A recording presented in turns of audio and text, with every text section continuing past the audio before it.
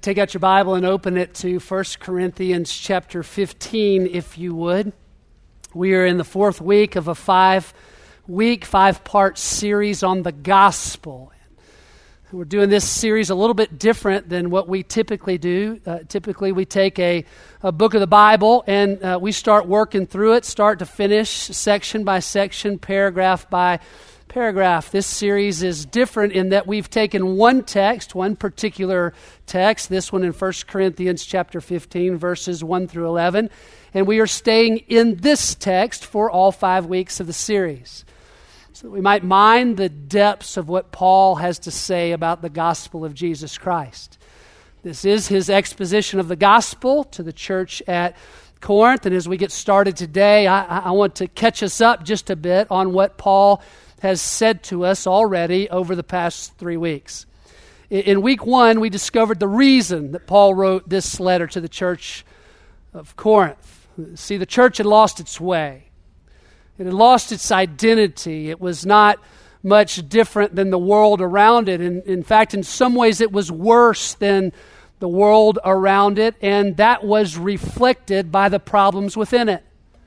Marriage problems, relationship issues, immorality, division and disorder among the saints, division regarding how they were to worship together, legal issues, all symptoms of a greater identity problem, a greater issue that laid at the root of these symptoms. So Paul writes this letter, this corrective letter to the church at Corinth and to ours to get them back on track, to remind them of their identity in the gospel of Jesus Christ. Paul says to them, you've lost your way because you have forgotten what is first, what is of first importance. And Lloyd helped us to see how it is that the gospel matters most in the lives of the church at Corinth and in our lives today. And then in week 2, Michael began to show us what lies beneath the gospel. Paul very clearly articulates the gospel, what it is, in very simple terms. And Michael began to look at the theological idea behind the gospel, the idea of substitutionary atonement. God is great, God is righteous, man is not, and Christ died in our place, on our behalf, instead of us. You might remember Michael's definition. Christ died in our place, on our behalf, instead of us. Substitutionary atonement. This is the gospel that Paul preached. This is the gospel that Jesus himself preached. And then last week, in week 3, Paul helped us to see, he helped the Corinthians to remember who they are in Christ, who they are. Their identity in Christ personally. And he does this by taking them back to all of the Old Testament scriptures. They didn't have the New at the time, so it would have been all the Old Testament scriptures, but this is also true with the New Testament scriptures for us today. Paul takes them back and he takes us to the grand narrative of the whole Bible, the whole story, in which everything points to the central figure in the story, that is the person of Jesus Christ. And in that, Rob Sweet showed us how this story, the whole of it, is actually our story too. How this is the narrative that is our lives. For it is in this story that we find out who we are. Children of the one true King. Children of the one true King and all that means for us today. This single narrative is the defining narrative of our lives, which brings us to today. What is it that Paul would have us to know and to apply about the gospel in week 4? And for the answer to that question, we do go to 1 Corinthians chapter 15. You've turned there. I have not. We're going to look at the first 2 verses, verses 1 and 2. And in those 2 verses, we're going to see 3 phrases specifically about how the gospel works in us now, how it works in us today. So follow along with me as I read, beginning in verse 1.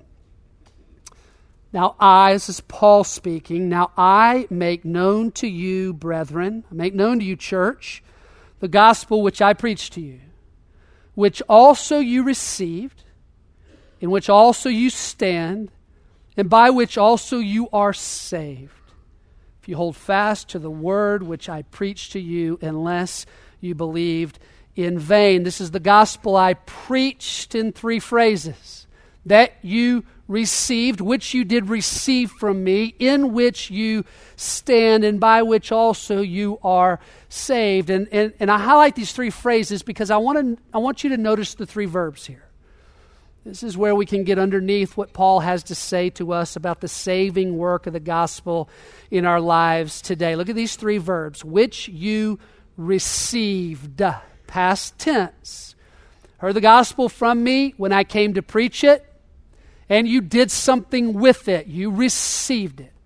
You believed it. You placed your trust in it. That happened when I was here before. Past tense, second phrase. Look at this verb. In which you stand. Present tense. In the gospel you stand. You remain. It is yours now, today. Present tense. You are standing. You will stand. You will not fall down. It's yours. You will keep standing in it. The gospel. Present tense. Now look at this last phrase. Third phrase, and look at this verb here. By which you are saved. Now interesting here, this is actually present tense as well. A short study of this verb in the Greek for save shows us that this is a present passive verb. It's actually better rendered, which is true about newer translations today. It's actually better rendered this way: by which you are being saved. Fools us at first glance, but that's not what Paul intends. So we're saved, right? Past tense, by which you received the gospel. We stand in it, and we are being saved by it. Now, what does Paul mean here? How can that be true? I'm already a Christian. I've already placed my trust in Christ. Haven't I already been saved? Well, yes. Yes, you have. And Paul says, salvation is more than that. The gospel is not finished saving you yet. You see, it's easy for us to think about the gospel or salvation in our own lives as it specifically relates to us. It's easy to think about that as a singular event in our lives. The moment that we first believed, that moment or that short period of time when we first placed our trust in Christ. But by the way that Paul uses the verb here, he is saying that there's something more about salvation. And I don't want us to get confused here, so I want to take us back just briefly to three theological terms that I touched on 4 weeks ago, and then Lloyd did again just briefly 3 weeks ago. 3 components, 3 parts to our salvation. 3 theological terms. Here's the first term, justification. Now, justification is the part of salvation that we most often think about as it relates to our lives. It's that moment that we first believed. I just mentioned it a moment ago. See, justification is a one-time act of God whereby He declares us not guilty, but righteous instead. Not on the basis of our own righteousness, but on the basis of our belief in Jesus Christ. And when we believe Jesus Christ, His life, death, and resurrection, the gospel, His righteousness is credited to us. And in that moment, that we're justified in Christ. Our eternity is secure forever. Think about it this way. Our standing before God is secure forever. Justification. For most of us in the room, certainly for those at the church in Corinth, that has already happened. That was in the past. Now, second theological term, part of our salvation is glorification. This is a future day, a day that is coming in which we will be glorified with Christ, in which our salvation will be made complete. We won't need saving anymore. That work will be done. That's future. Justification happen for those of us who have trusted Christ. Glorification will happen when every part of our being, our bodies, our minds, our heart, our soul, will be made new, renewed, resurrected like Christ and glorified with Him. Now, what Paul is talking about here is the third theological term, the third component part of the salvation, and that is sanctification. Sanctification is the ongoing process by which we change, by which we grow, say it this way at Fellowship, by which we mature in the faith over the course of a lifetime. You see, it's not just that Jesus died, was buried, raised, and appeared. It's not just John 3:16, though those are some of the most hopeful words in all of Scripture. It's the implications of all of that today. See, say it this way, the gospel, it reverberates in our lives today. And in its reverberations in our lives today, it continues to transform us. What Paul's talking about here is the implications of the gospel. He's talking about here is how the saving work of Jesus affects us, affects our relationships and our thoughts, our motivations and our behaviors, our actions, our fear and our insecurity, our hopes and our dreams. It's how it affects every aspect of our personhood right now. You see, the saving work of the gospel, it does not grow dim after we first believe. It only just begins to glow in us. And that gospel burns brighter and brighter by the power of the Holy Spirit within us to change us over the course of our lifetimes until the day that Jesus returns again and He shines in all of His glorious brilliance. Okay? Now this leads us to a question that I think is very important. It's a question that I actually think we must answer as it relates to the gospel. And I believe that if we can answer this question well, it will help us move from what is a bit cerebral to something that all of us can apply in our lives. From something as it relates to sanctification, salvation, the gospel that is a little bit intangible to something very concrete. Something that is right now a propositional truth by Paul, by me to you, a propositional truth to a very personal reality. And my question is not whether the gospel continues to change us. I think that it does. I believe the Word of God to be true and to be trustworthy. I don't think Paul a liar. And I've also seen evidence of the gospel's work in my own life. Not the same person today that I used to be. I think most of us in the room would agree with that. This is God's Word, that I believe it to be true, and I've seen it. Seen pieces of it in my own life. I don't have the question about, does the gospel change us? My question and ours this morning is actually, how does the gospel change us? What does that even mean? What does it look like? How does that work in my life? Simple example, when I go home today from teaching and I'm tired, preparing for another teaching opportunity later this afternoon, and my kids are at each other because they're tired, and Hillary and I are missing each other. We're just a bit off, we're a bit snippy, and I go to either withdraw, I want to withdraw, or I go to impatience and frustration, either flight or fight in those moments when we engage in these ways, this family dynamic that is almost always true after church, the last service on Sunday. When we go there, how is it right then and there that the gospel is connected to my sanctification? How is it? How is it right there that the gospel can change me? That I can live differently in light of it? My hope in the time that we have left this morning is to answer this one question. How do we actually apply the grace of the gospel to our lives right now? How do we do that?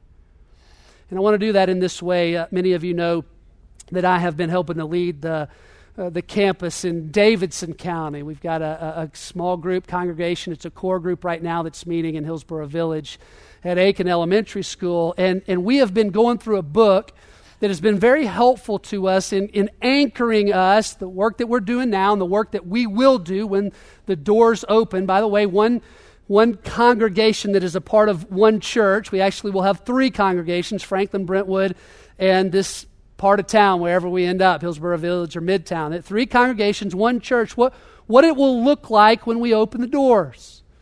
This anchors us in the gospel, which is where we've begun because of its importance in our lives individually and in the church at large. This book is called The Gospel Primer. The author, Caesar Kalinowski, does a great job of framing it up, answering this question in a way that I think we can get. So good, in fact, that I'm going to let some of what he says in chapter 5 in this book guide us as we answer our question today. I'm going to let it guide us because it has been guiding us there. How do I apply the grace of the gospel in my life right now? Well, I want us first to consider this. We begin to answer that question when we set our gaze upon the character of God. What do you mean? This is what I mean. Jesus is the ultimate demonstration of what God is like. Through his life, death, and resurrection, he demonstrates who he is. By the way, Jesus is God, fully divine, fully man. When he walked on this earth, he demonstrates for us what God is like. And in his life, death, and resurrection, we see God's greatness, God's glory, God's goodness, and God's grace on full display.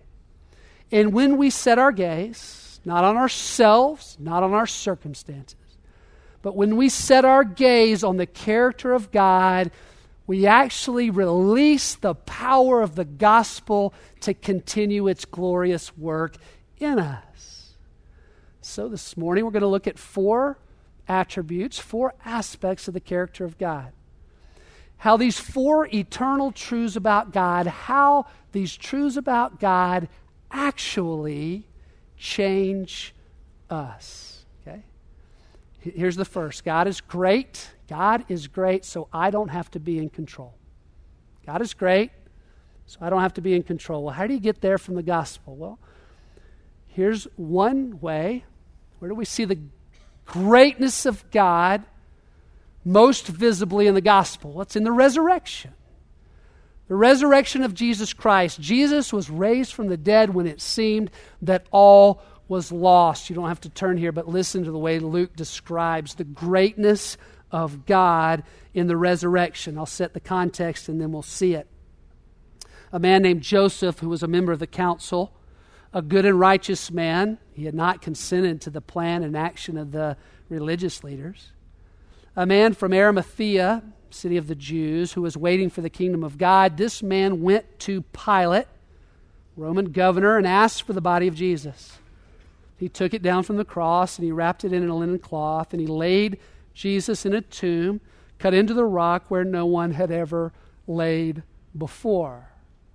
But on the first day of the week, at early dawn, they, meaning some women who were followers of Jesus, came to the tomb bringing spices, which they had prepared.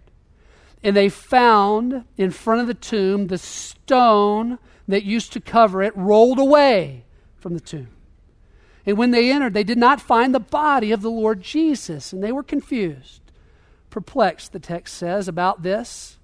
And when they were, behold, 2 men suddenly stood before them in dazzling clothing, and as the women were terrified, bowed their faces to the ground, these men said to them, "Why do you seek the living one among the dead? He is not here, but he is risen." Why? Because God is great, and he is in control. Even of his own life and death, he controls. God is great, so I don't have to be in control. Let me ask you a question here. I want you to think about this over the course of the last week. Over the course of the last week, which of these things did you experience more often? We give these to you in pairs. Which of these things were the predominant feeling or emotion or experience? Okay? Was it joy? or stress? Joy or stress? Was it confidence or uncertainty? Did you feel more loved or dismissed, even rejected? Was it more content or was it more dissatisfied?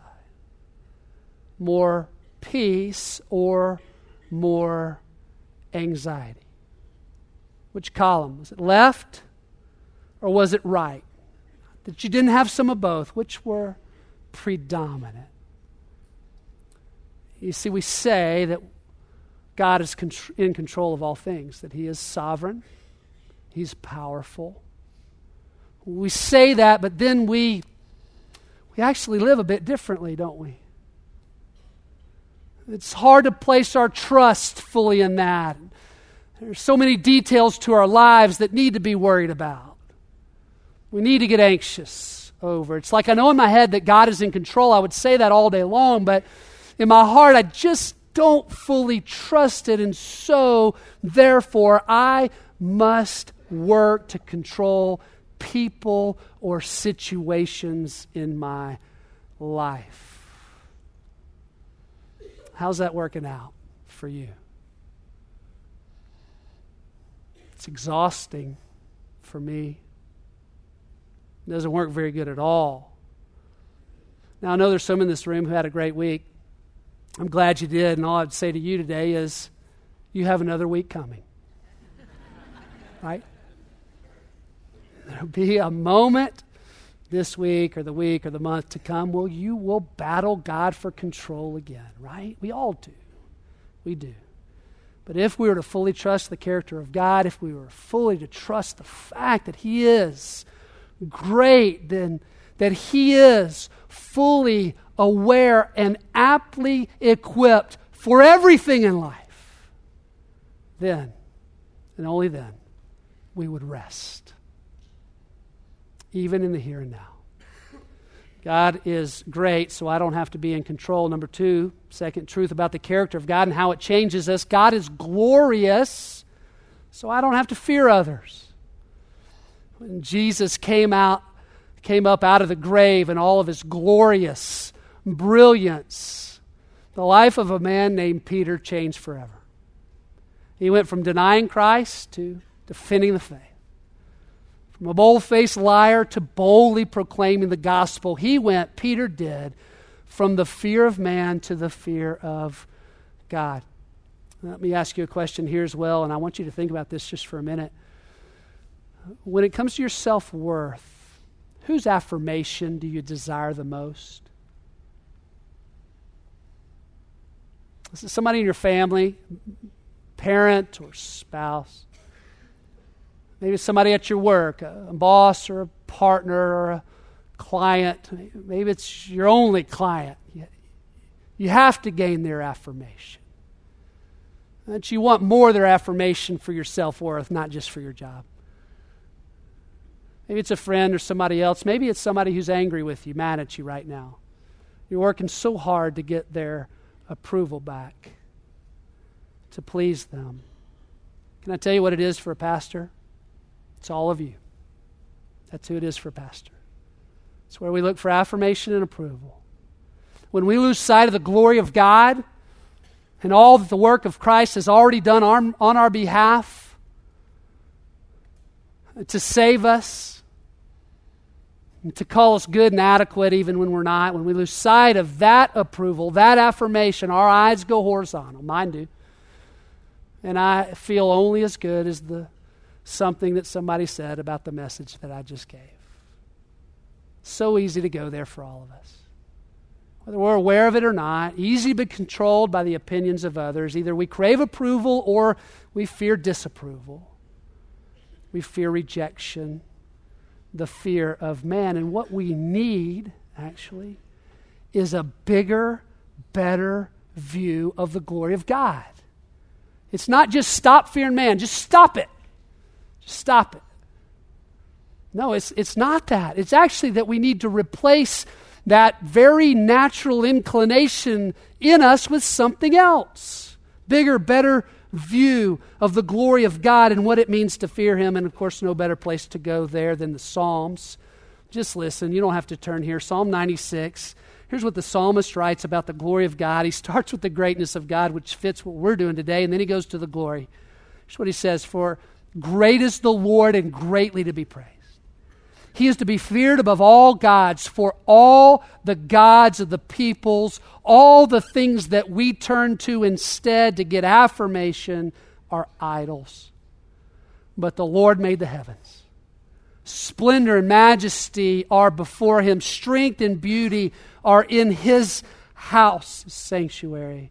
"Ascribe to the Lord, O families of the peoples. Ascribe to the Lord glory and honor. Ascribe to the Lord the glory that is due His name alone."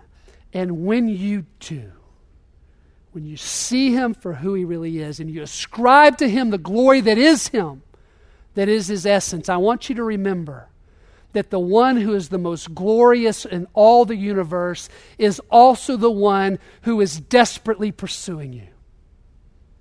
He's also the one that delights in you. He is the one that will never, ever reject you.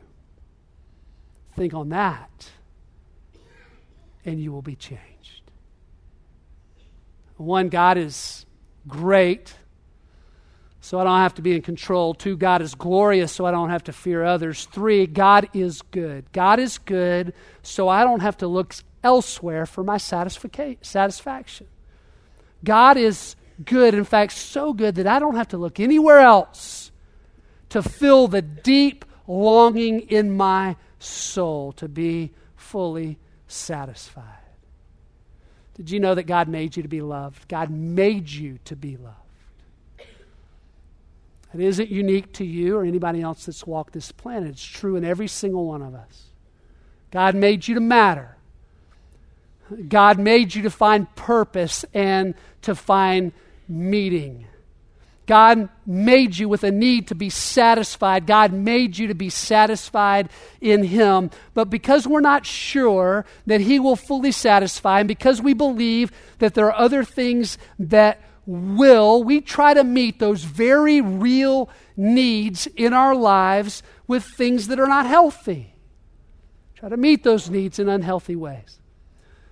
I want you to hear what C.S. Lewis writes about this in his book, The Weight of Glory. He writes, "We are half-hearted creatures, fooling about with drink and sex and ambition when infinite joy is offered us.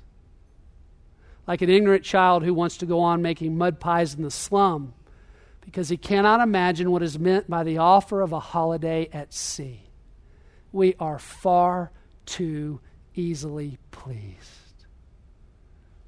Even as Christians, far too easily satisfied, when the gospel offers way more. We get sucked into the things around us that we think will give us life, and then we get bitter and angry when they fail us. Do you know what the gospel sounds like today?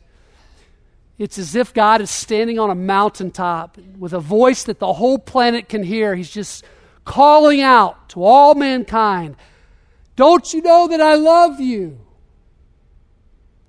I made you to be loved. I am love. I am the very thing that you need.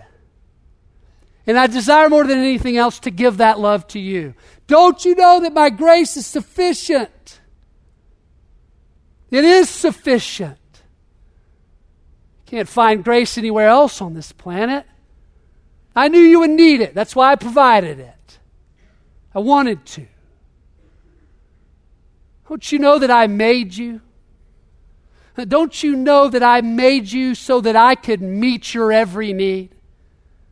I made you to get hungry and to get thirsty and to need rest so that you would know that I'm the one who provides. Reverberations of the gospel, that's what it sounds like in our lives today. Trust me, I'm here. I won't fail you. I alone can satisfy. God is great. I don't have to be in control. God is glorious. I don't have to fear others. God is so good. I don't have to look anywhere else for my satisfaction. And finally, fourth eternal truth about the character of God and how it then sanctifies you and me. Here it is. God is gracious, so I don't have to prove myself. God is gracious, so you don't have to prove anything to Him. Listen to how this is described in this book, The Gospel Primer. I just love the way that he wrote it. Here's what he says. We can spend our life trying to prove ourselves worthy, valuable, or right.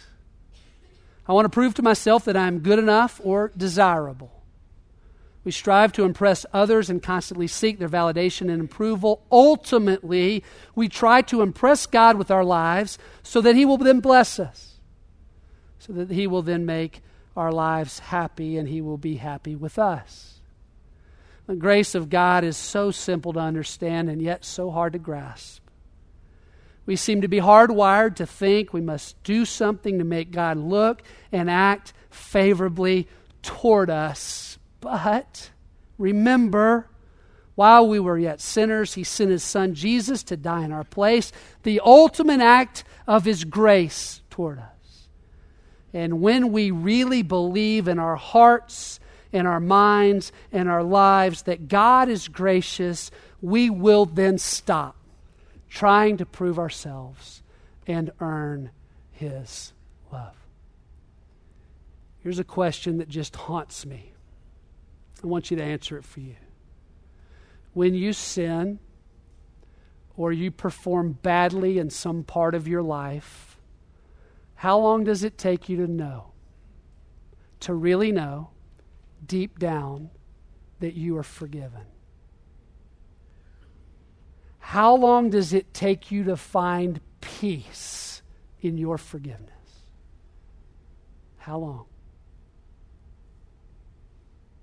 It takes many of us a long time because it's hard to grasp the grace of the gospel. It's hard to understand that there is nothing that I can do to change the way that the Lord Jesus Christ feels about me.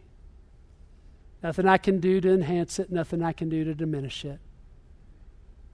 All He asks of me is to rest in it, to sit in His grace. I was with somebody this week who was just beating themselves up for something that they forgot. It was significant to them. Something they forgot, how it was going to impact the person that it related to and what they might think of them. Just beating themselves up. Honestly, more angry at themselves for not getting it right than all this ancillary.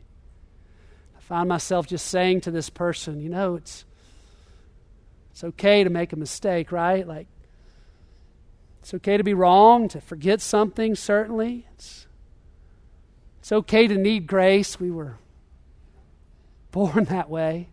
That's the gospel, isn't it, that we need grace? And as soon as the words came off my lips, I remembered yet again how much I need those same words to be true in my own life. How often I have to repeat them to myself. I repeated them to myself last night in the service, and first service, and second service now. I repeat it again. That's intentional, not just for you, but for me. And it'll come to mind again later this afternoon when I just go, dadgummit. Another mistake. I need God's grace. Why do I keep striving for perfection? Why do I have to be right? I will never be. It leads me to my own life, and it leads me to this as well. When I go home from teaching today, and I am tired, my kids are at each other, and it's because they're tired from a crazy weekend. And my wife and I are just missing. We're snipping at each other, and I find that desire in me just to escape, to go in the other room. That desire in me to just grow impatient or frustrated and try to set things right. It's the gospel of Jesus Christ that compels me to remember what's true about the character of God. God is great. God is glorious. God is good and always good, and God is gracious to you and me. And when you and I set our gaze upon His character, demonstrated by the life, death, and resurrection, by the Son of God, by God himself, we then open ourselves to the power of the gospel's work in us, to transform us, to redeem us, to restore us, to continue to save us today, tomorrow, and until we are with him in glory and our salvation is made complete. The gospel is way more than we could have ever imagined. Father, thank you for the gift that is the gospel of Jesus Christ. Thank you for the work that was done on our behalf. That though the word gets used a lot, is never overstated. May the riches of the glorious gospel of grace so invade our lives, so reverberate in our lives today that we would continue to change moment by moment, day by day, to your glory and to declare the greatness of who you are, that others might see the life change in us and be transformed by your Spirit as well. In Jesus' name I pray, amen. Would you stand with me? We're going to conclude this service in the way that we have all the other messages in this gospel series by reading with absolute clarity the words from the pen of Paul about the gospel of Jesus Christ in 1 Corinthians 15, verses 3 through 5. Would you join me as we read this out loud together?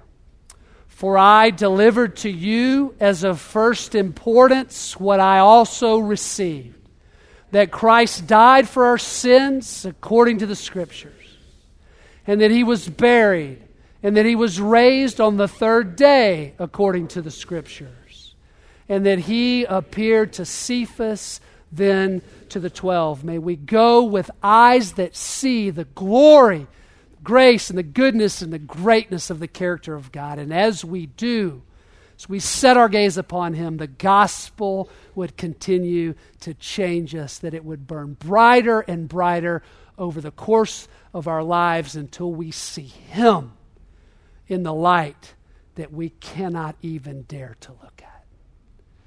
May God's grace be with us today and this week. Go in peace.